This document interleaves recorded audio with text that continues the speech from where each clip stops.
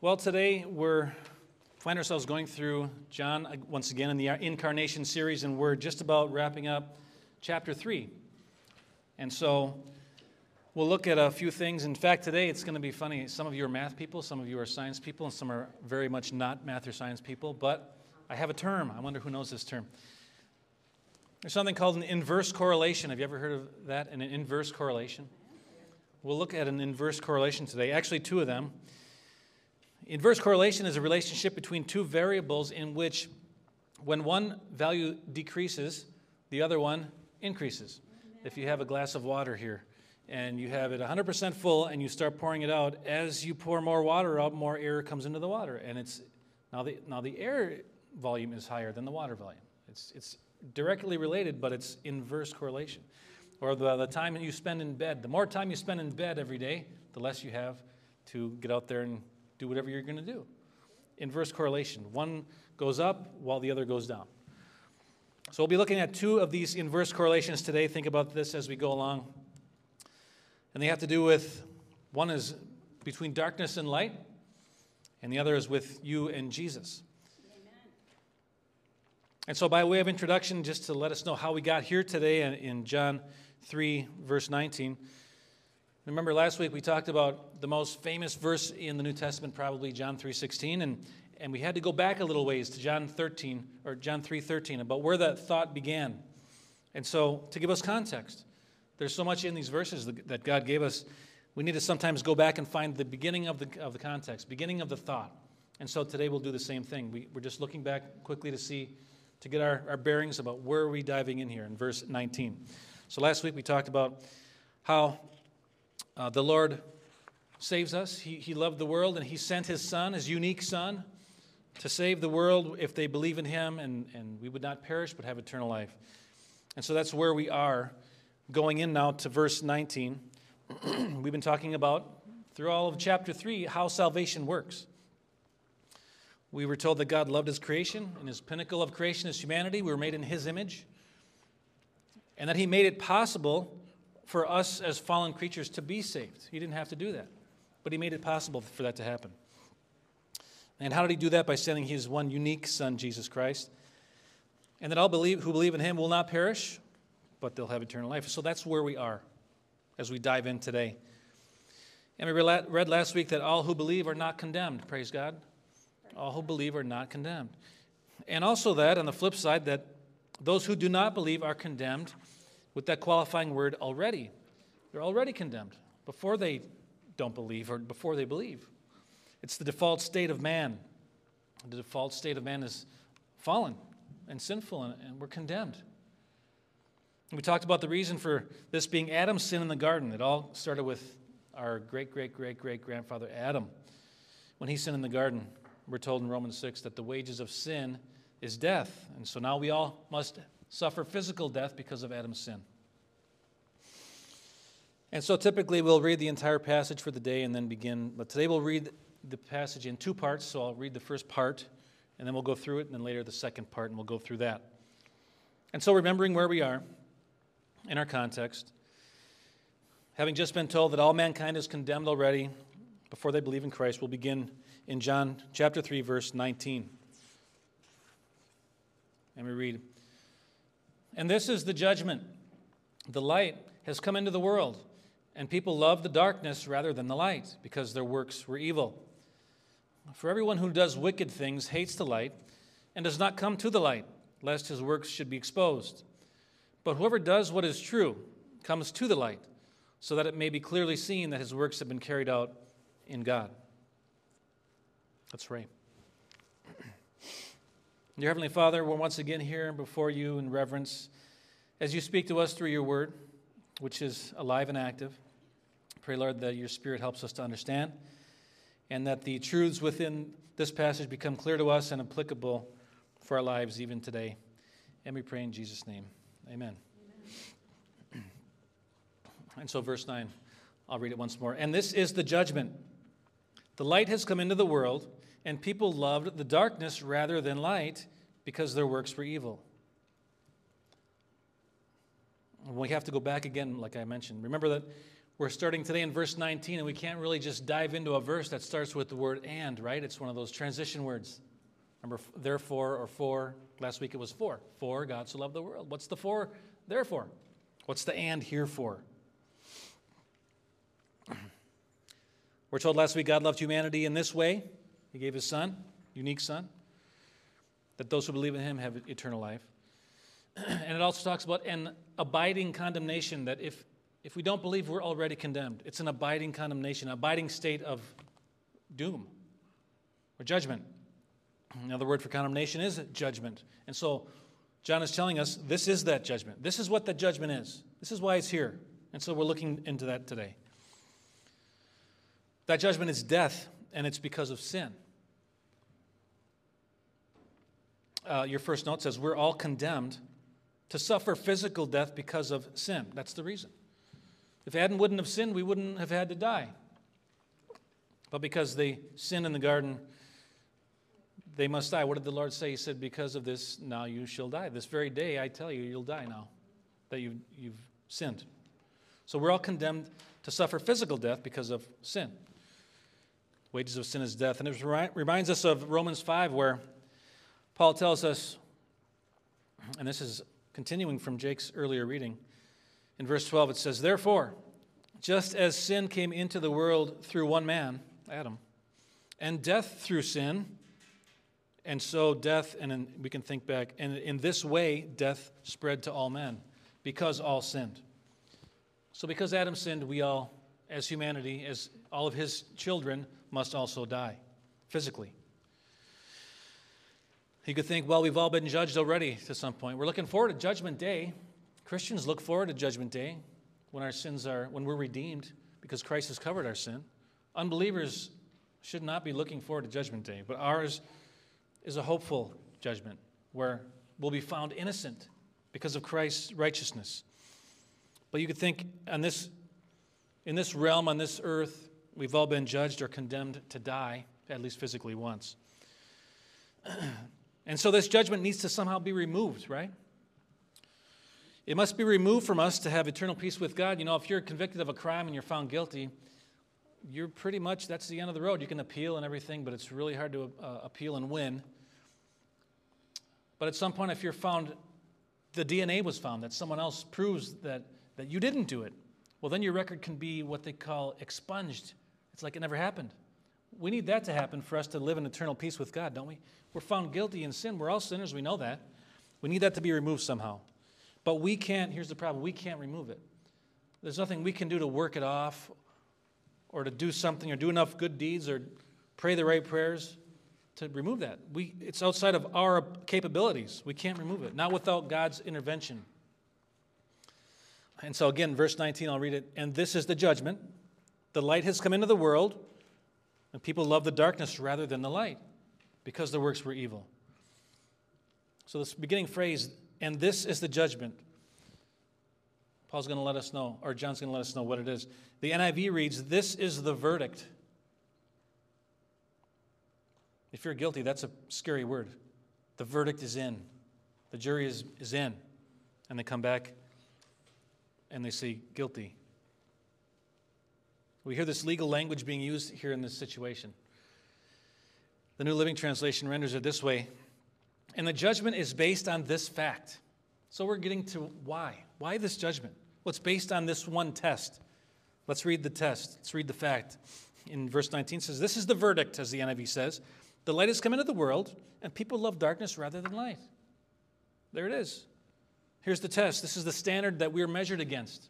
The light's come into the world. In Adam, we, all humankind, were presented with the light of God. He walked with him in the cool of the day. And he said, I just have one law for you to keep, one rule. Here's that law. Don't eat from that tree. That was the very first test, the standard.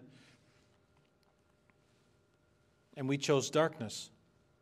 Adam and Eve, our first parents, chose darkness. And we didn't just choose darkness. The Bible here says we loved it.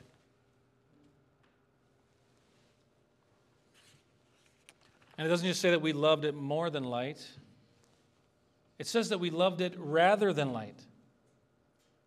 Now, when you say that, it means instead of light. We said yes to this, but no to that. It didn't say we love this a little more or a little less. It says we loved it instead of, rather than. We didn't choose light. None of us chose light. Ever. Nor would we ever. Give us a choice 1,000 times. Give Adam a choice 1,000 times. He would have chosen darkness every time. We would have chosen darkness every time. Think about the scorpion last week stinging the frog. From last week, he would have stung the frog every chance he got. Why? Because it was his nature to sting the frog. It's our nature. We're like the scorpion. It's our nature to sin. Again, does a baby sin? A little baby, 6 months old, doesn't know where he is. He just knows he's hungry, and he's going to cry if he's hungry. But you let that baby grow up, and he will sin. 100% chance. It's our natural fallen state before Christ. It's our nature. And as fallen humans, we'll choose darkness every time. And you know what? Before Christ, we'll love it. That's the state of man, the default state of man. And an important point here is to understand that we're not sinners because we sin. We're not sinners because we have sinned. We sin because we're sinners. We sin because it's our nature to sin. And we are completely helpless without God's intervening in our lives to save us. Well, someone might say, well, someone along the line must have chosen light somewhere. How many billions of people have ever lived? There must have been one or maybe two that chose light at some time, or maybe at times we must have chosen light, right?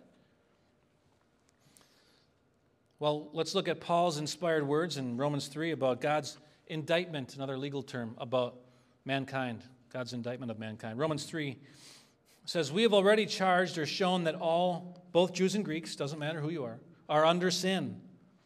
As it is written, none is righteous. No, not one. No one understands. No one seeks for God. All have turned aside. Together they have become worthless. No one does good, not even one.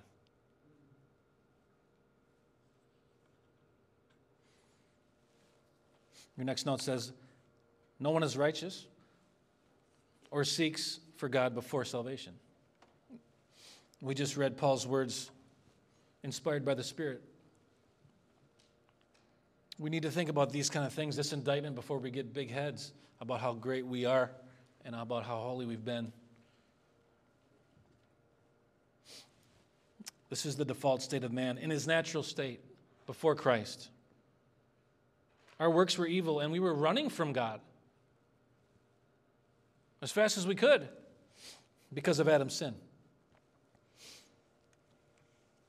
And so I go on in verse 20. We read, for everyone who does wicked things hates the light and does not come to the light, lest his work should be exposed. But whoever does what is true comes to the light, so that it may be clearly seen that his works have been carried out in God. And I know this is one point that we can all relate to. We've all done wicked things. We've all done wrong. Sometimes we like to make it softer and say we've made mistakes. We've missed the mark. But we've all done wicked things. The Bible doesn't hold back here with these words. The terminology is stark. When we do these things, we want to keep them hidden, don't we? When Adam sinned, what did he do? He hid from God, like that's possible. He hid. He was ashamed. But you can't hide from God. And your sin has to be dealt with. You can't hide it forever. And we've all been there, each one of us, after we sin. We're embarrassed, and we're ashamed, and we don't want to face the consequences. We don't want accountability, that's for sure. It's uncomfortable. Awkward conversations. People are going to be there. They're going to see what I did. We want to stay safe in the shadows, in the darkness. Hiding. Because we know that our sin is ugly, and to God it's repulsive. Those who do wicked things hate the light. They're not neutral to the light. They stay away from the light. And the last thing they want to do is come to the light and have everything they've done be exposed and have to face the music. We've all been there. You've been there. Do you remember being there? That's not a fun place to be. In the darkness, hiding, hoping they won't ask that one question, hoping they won't look in that one drawer, but be exposed. We've all been there. And if we come into the light, our works will be exposed. And evildoers, and that's not much to qualify as an evildoer. It might just be a little deceit here and there at work or whatever it might be. Don't like exposure. But we as Christians, we don't stay in the darkness. Amen? Your next note says, at the moment we believe, we know that our sins have been dealt with. Praise God. We're not who we used to be. When we believe in Christ, we are forgiven, and we live now in the light. And we can relate to people, every human on earth, as a worker of wicked things in our past. That old man that has died now for us. We can relate. But now we know we are forgiven. We live in the light. And sometimes we're tempted to hold on to those things, and they drag us down. And even if you're a believer in Christ, you're a child of light. You don't have to carry those burdens anymore of shame and guilt. And, well, those things I did last year or 10 years ago are really still dragging me down. Don't do that. That's been wiped away. Your sin has been dealt with. In his book, A Forgiving God in an Unforgiving World, Ron Lee Davis tells a reportedly true story of a pastor in the Philippines. He was a beloved man of God who carried the burden of a secret sin which he had committed many years before. He'd repented, but still had no peace, no sense of God's forgiveness. In his church was a woman who deeply loved God and who had recently claimed to have been having vivid dreams in which she spoke with Christ and he with her. The pastor, however, was skeptical. To test her, he said, the next time you speak with Christ in a dream, I want you to ask him what sin I committed while I was in seminary. The woman agreed. A few days later, the pastor asked, well, did Christ visit you in your dreams? Yes, he did, she replied. And did you ask him what sin I committed in seminary? Yes. And in your dream, what did he say? He said, I don't remember. And in her thick Filipino accent, she continued, what God forgive, he forget. Now, whether she was actually speaking with Christ in her dream or not isn't the point of the story. But her words back to him, to his question, makes a good point for that pastor to see whether or not she was speaking with Jesus. Her words are true. If God forgave me, he forgets about it. It's as if it never happened. So why are you still carrying that burden for something God forgot about? See the point? Brothers and sisters, you don't live in darkness anymore if you're in Christ. You're now children of light. So travel light. Stop carrying the guilt and shame of the sin that God himself has forgotten about. Amen? He wants you to live free from that because you are free from that. Don't think you're not.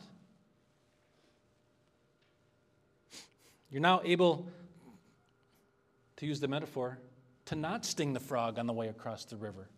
Now you're able to not have to do that. You can say, well, I used to sting frogs all the time as a scorpion.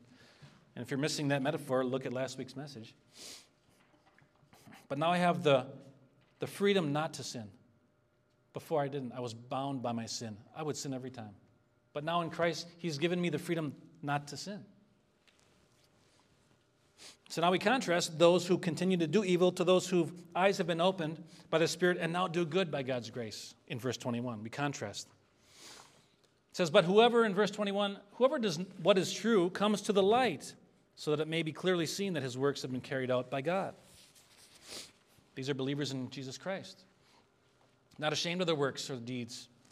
They don't mind the light. Sure. You want to see what I've been doing? Sure. Come on in.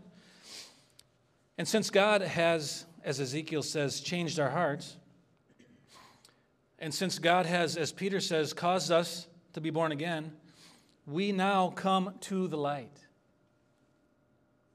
It's an action toward the light now as Christians, as believers. We love the light. It's where we feel at home because we're children of light. Now we have no fear of our works being seen for what they are. We don't mind if people come and check us out and what we're doing. Look at all our closets, so to speak. We try to live integral lives because we try to be righteous, like our Father in heaven. We try to do these righteous deeds because we're trying to walk in what God has set us up to do. We're doing the good works for which God has set before us. We're told this in Ephesians 2. This is a famous verse. Ephesians 2:8. For by grace you've been saved through faith. And this is not your own doing, it's the gift of God, not a result of works, so that no one may boast. Here it is, verse 10. For we are his workmanship, created in Christ Jesus for what? For good works, which God prepared beforehand that we should walk in them. Before the Father drew us to the Son, we still had hearts of stone. Before God breathed a new spiritual life into us, we loved darkness. But now we love the light. And now the darkness we hate. And it doesn't make us feel comfortable anymore. Your next note says, God made us to do his work for his glory. You say, well, why did God even make human beings? Everything God does is for his glory. He made us to glorify him. And we glorify him by doing the good works that he set out beforehand, as it says in Ephesians 2:10.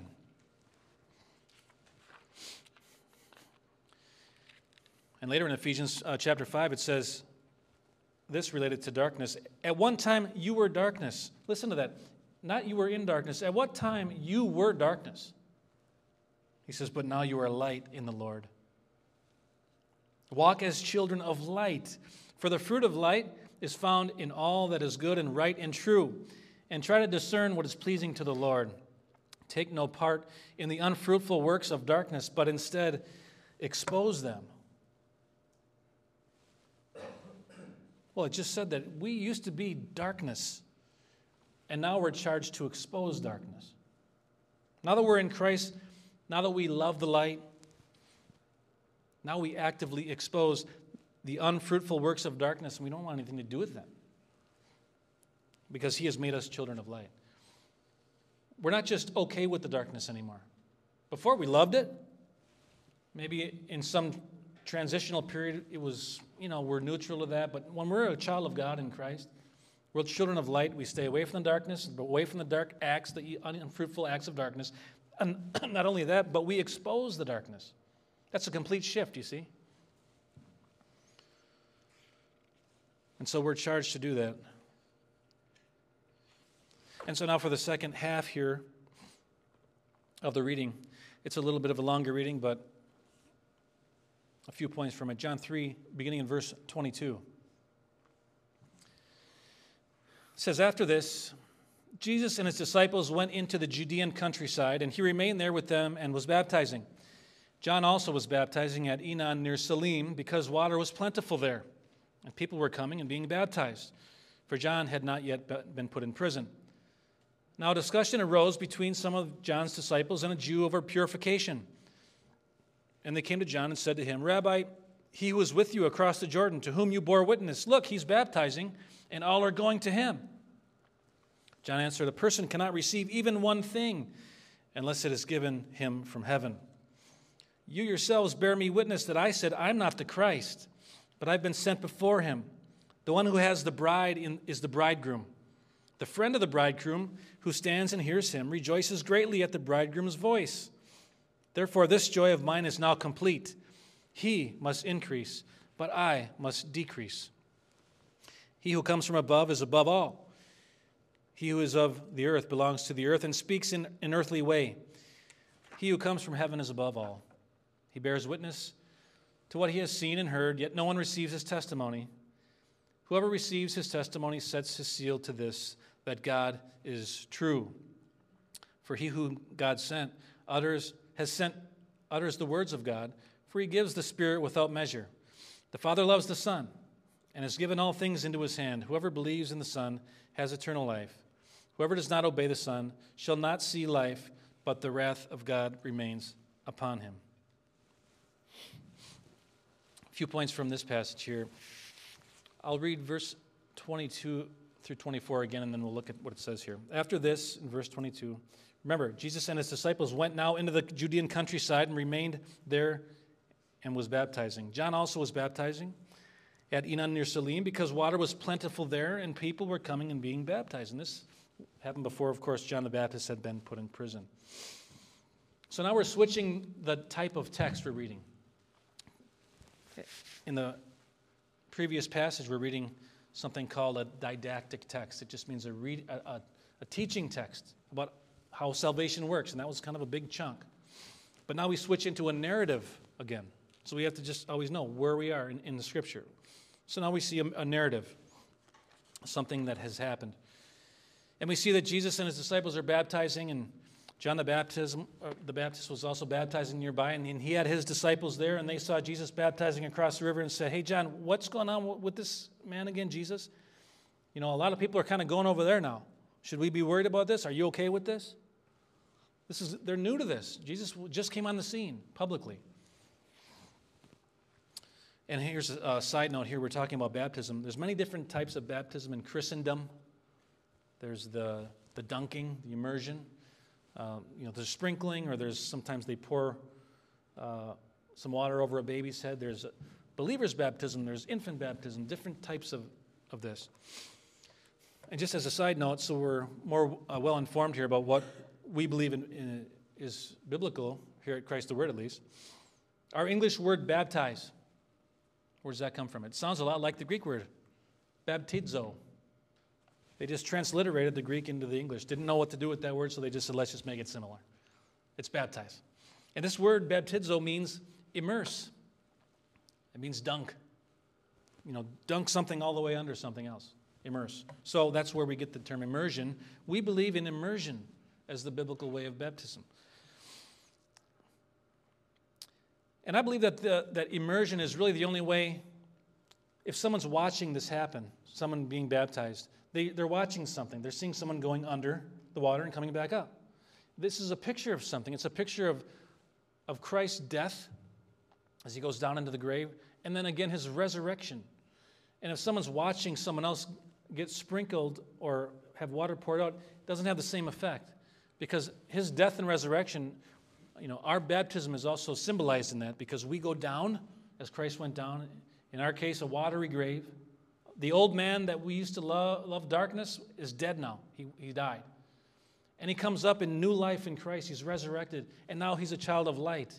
And so the very visual act is a testimonial for your faith, what you believe. Later, because back then they didn't have microphones and speakers, they saw some people, off in the distance being dunked in the water, and they said, "What's that about?" "Oh, that's the Jesus people." They believe, he hadn't died yet, but once he had died and rose again, that all made sense. And now we continue that ordinance of Christ to this day. And now when people see people being baptized over at the lake, they know exactly what's happening. They're reminded of, those people are Christians because Jesus died. They went down. They came up. They were resurrected in Jesus Christ to new life. So this idea that we believe in, this baptism by immersion, this is where it comes from, why we believe that's true, and that's why we believe it's the biblical way. We're identifying with Christ. We're identifying in his death. My old man has died now. I'm not the same person. And I identify with him in his resurrection. I'm a new person. I'm a new creature in Christ now. I love light. In verse 23, it says here, John was also baptizing at Enon near Salim because water was plentiful there. Do you need plentiful water? How plentiful does your water need to be if all you need to do is sprinkle? This is one of the reasons we believe they were immersing people. It also reminds me of when Philip baptized the Ethiopian eunuch. It said that they both went down into the water. Sounds like a lot of water. So we believe here in immersion. Side note. Okay, verse 25 as we continue. It says, "Now a discussion arose between some of John's disciples and a Jew over purification. And they came to John and said to him, 'Rabbi, he who was with you across the Jordan, to whom you bore witness, Look, he's baptizing and all are going to him.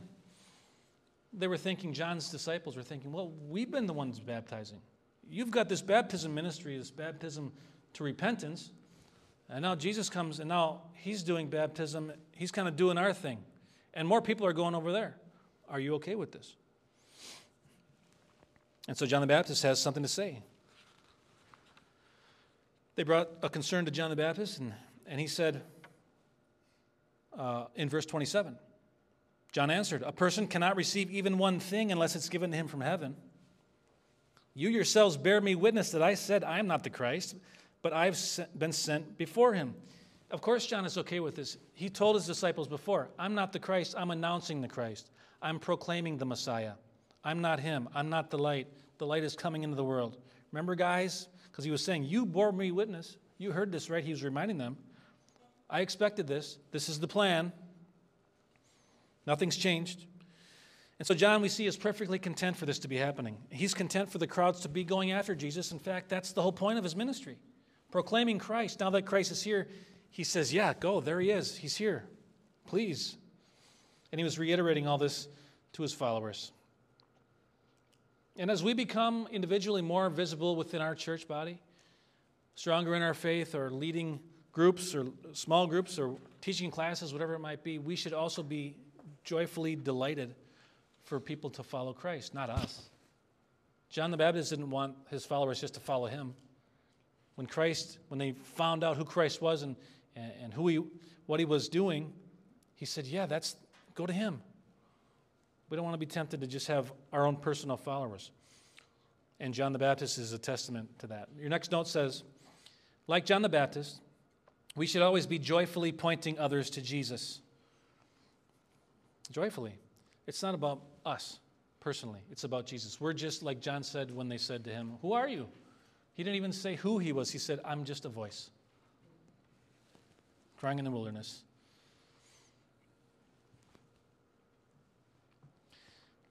And we go on to verse 29, says, the one who has the bride is the bridegroom.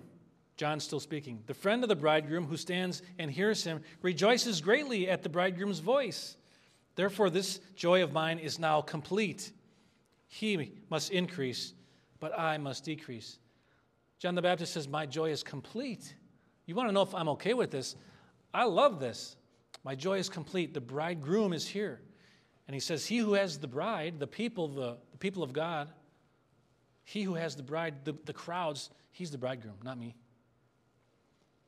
And he says, this makes me joyful, and he must increase, but I must decrease. John says, now my duty is complete, and I must kind of take a back seat now. He's here, he's increasing now. He's confirming Christ. John explains this to his disciples, that Jesus is the bridegroom. People are going after him.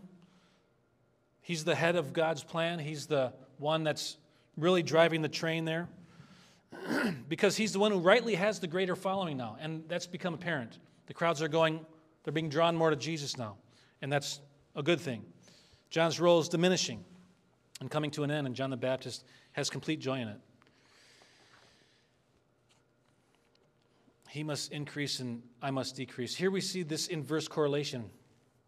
As he's increasing in our lives, Jesus, we decrease. As he is relied upon more, we rely upon ourselves less. Those two can't go up at the same rate. And as this happens, we live in increasing light. And the darkness that once surrounded us diminishes. Your next note says, in our lives, Jesus must increase, simple, and we must decrease. In every way. We have more faith in ourselves than we do in Jesus at times. We mentioned that last week, I think it was. We say that we don't, but we do. We always have to check our hearts with that, check our minds, and really rely on Christ. And this message is what we really need for every single day of our lives. We need to be reminded of this every day. More of Jesus, less of me. I need more Jesus, less of me. More reliance on Jesus, less reliance on me.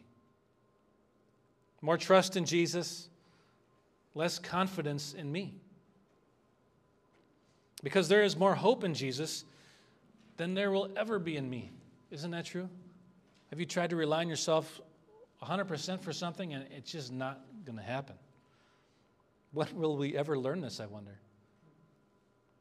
Some of us are seasoned in our faith and we still need to learn this and be reminded of it. And so John continues talking with his disciples in verse 31.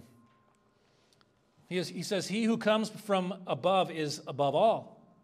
He who is of earth belongs to the earth and speaks in an earthly way. He who comes from heaven is above all." He repeats himself there. He's further making the case here that Jesus is his rightful superior. He sandwiches himself being from earth, speaking in an earthly way. He says before and after that, he who is from above is above all. And then he says it again after he says that I'm only from earth. And he says again, he who's from heaven is above all. Validating Christ once again to his disciples and to us. Verse 32 says, "He bears witness to what he has seen and heard, yet no one receives his testimony. Whoever receives his testimony sets his seal to this, that God is true." You think about it here. He's telling his disciples, John the Baptist's disciples, he's given it to them straight. He's saying, Jesus here is from above. He knows all. He's a first-hand witness to the actual ultimate and objective truth of the universe. He's the best eyewitness we could ever have. He's telling us, and people rejecting him. Greatest eyewitness of all time, Jesus Christ, coming in as the light of the world, testifying to the world of the highest truth. And people love darkness and reject the light, reject his testimony. And on the whole, the world rejected his testimony, his message. But there is hope because some don't reject it. John says those who do believe in him, who believe in God and his truth and his message through his Son Christ, shall live. Just because most people don't doesn't mean that you can't.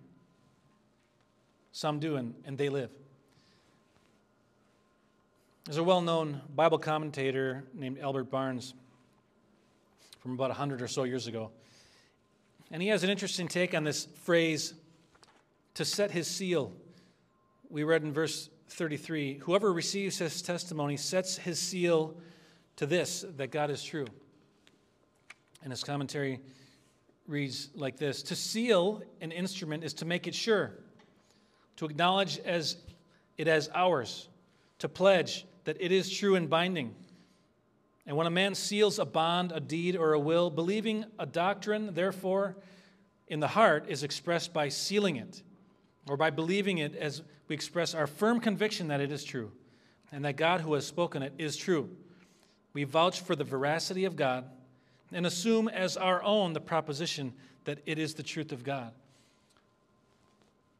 Those who receive Christ's message and seal it in their hearts that God is true will live. Your next note says, when we seal God's truth of the gospel in our hearts, he seals us by his Spirit. And you can't pull one over on God and say you believe and really don't. You might be able to fool me or your friends and family, but God knows your heart. If you've really sealed it in your heart, I believe this. I trust him. I believe his promise that he will raise me from the dead, wash my sins away. He knows. When we believe in Christ because of his message, his gospel, we seal it in our hearts, and then he seals us until the day of redemption. We're told in Ephesians 4, we're sealed by the Spirit until we see him again in glory. And John continues in verse 34. He says, "For he whom God has sent utters the words of God, for he gives the Spirit without measure. The Father loves the Son and has given all things into his hand." In the Scriptures, we see that the Father sends the Son, and he sends the Spirit. And we see that the Father and the Son both send the Spirit. And in the Old Testament, which is where, remember, John the Baptist is still living because Christ has not instituted his new covenant in his blood yet. They're still living under the Old Testament system and law here. They knew it well. In the Old Testament system, it's well accepted and understood that the Holy Spirit was administered in a different way than it is in the New Testament. Joel 2 prophesies that in the last days I'll pour out my Spirit on all flesh. And at Pentecost, when the Holy Spirit was given to the people in the upper room, the disciples, and Peter preached about how, he said, remember Joel chapter 2, this is being fulfilled today. The Spirit's being poured out on all flesh today, he said at Pentecost. So it was administered differently, the Holy Spirit. He was given in a particular way to people. He would rest on prophets or priests or kings or certain people, Elisha and Elijah. In fact, Elisha, remember in 2 Kings, asked for a double portion of the Spirit that Elijah had. The Holy Spirit was administered differently in the Old Testament. But here John states that Jesus has the Spirit without measure, meaning all the way. And in Galatians we're told that Christ is the Spirit of Christ, the Spirit of God. In a way that cannot be measured, he's given the Spirit. In fact, he speaks for God. You better have the Spirit in high volume to be able to speak for God. Well, Christ is God on earth. He's incarnated as God on earth. And he has full measure of the Spirit. Again, John the Baptist is testifying to his disciples, yes, he is God on earth. Follow him. I know you think, I was great, John the Baptist said, for my time, but now he's showing them all these different ways and reasons. He's the man. He's the Messiah. Go to him now. And it's hard sometimes for people who follow different ministries or preachers or personal teachers. They almost follow them more than Christ at times. John the Baptist is probably the ultimate example of this. Even Jesus called him the greatest man ever born of a woman to that point. So his disciples must have really adored him. And it was probably tough and a challenge for John the Baptist to say, okay, guys, you need to follow him. It's not me. I was just leading you to him. So we have to do that too. It's about Jesus. Jesus was God on earth by his incarnation. And so John concludes chapter 3 here by restating the central message of the entire chapter.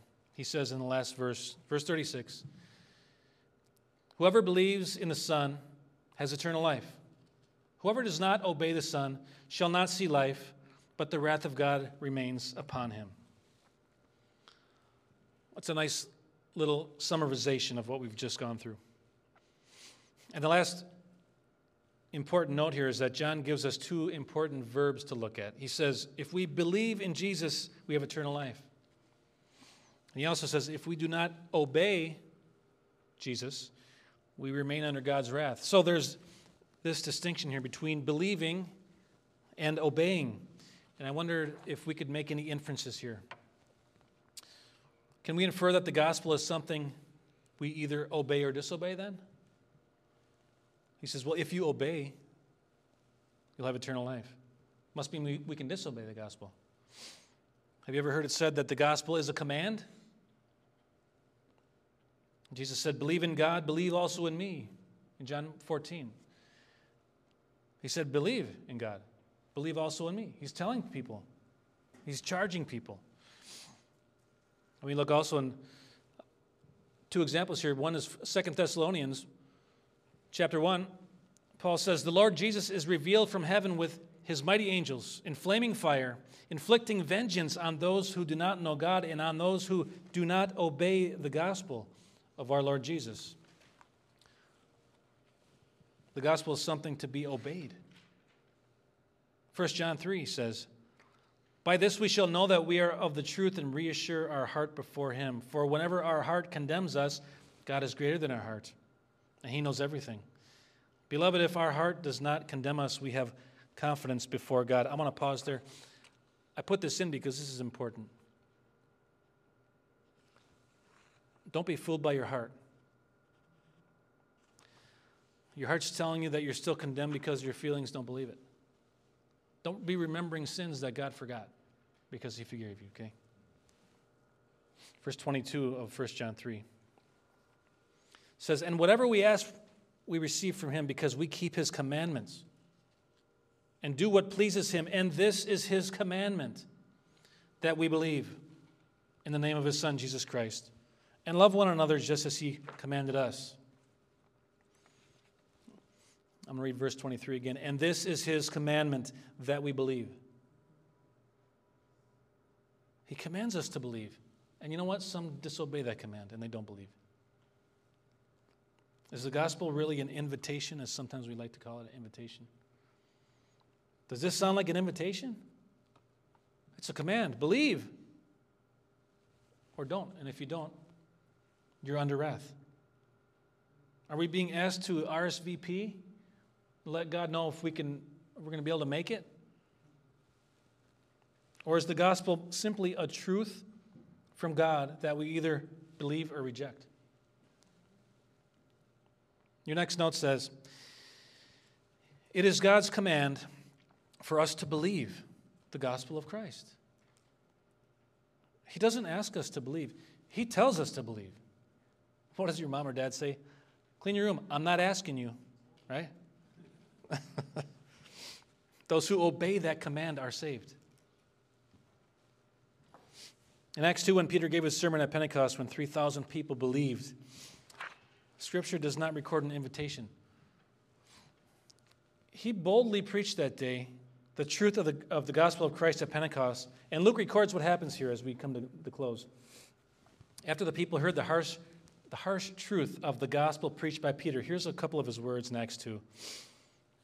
Peter, preaching at Pentecost, says, "Let all the house of Israel therefore know for certain that God has made him, Jesus, both Lord and Christ, this Jesus whom you crucified." This is not a seeker-friendly sermon. Now when they heard this, they were cut to the heart. And they said to Peter, the rest of the apostles, basically, now what? Brothers, what shall we do? And Peter said to them, repent and be baptized. So those who received his word were baptized. And there were added that day about 3,000 souls. Pretty effective message. He preached the truth. The raw truth. And it cut them to the heart. Doesn't the truth cut right through to your heart? Especially God's truth.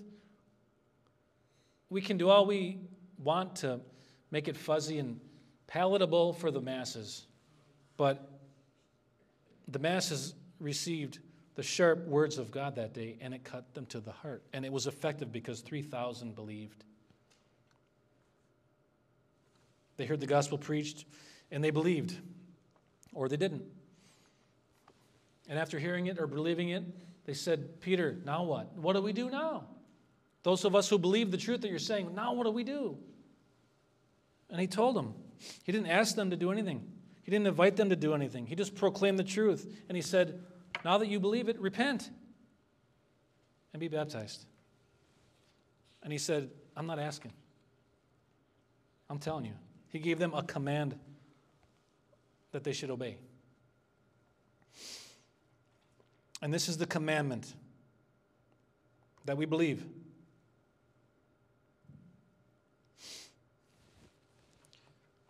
We all need salvation. And if we believe in Jesus Christ, we'll have it. And if we believe in Jesus Christ, we do have it. That is, if we obey the commandment that God gave us to believe in his Son. And if we do not believe that commandment, if we do not obey that commandment, we then remain under the righteous wrath of God. You see, Christians believe the gospel. Christians preach the gospel. And the lost are saved by the gospel. For the gospel is God's power unto salvation. Nothing else. The gospel is God's power unto salvation. Gimmicks never saved anyone. And hype never saved anyone. And the gospel of positivity, being nice and being a good person, never saved anyone. Only the gospel of Jesus Christ can save.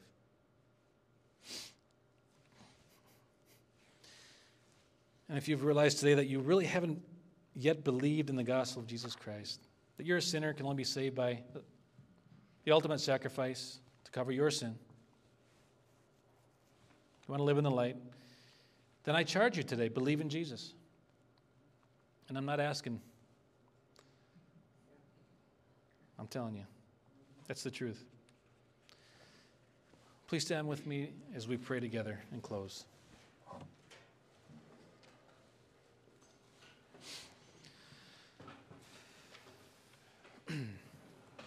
Once again, dear Heavenly Father,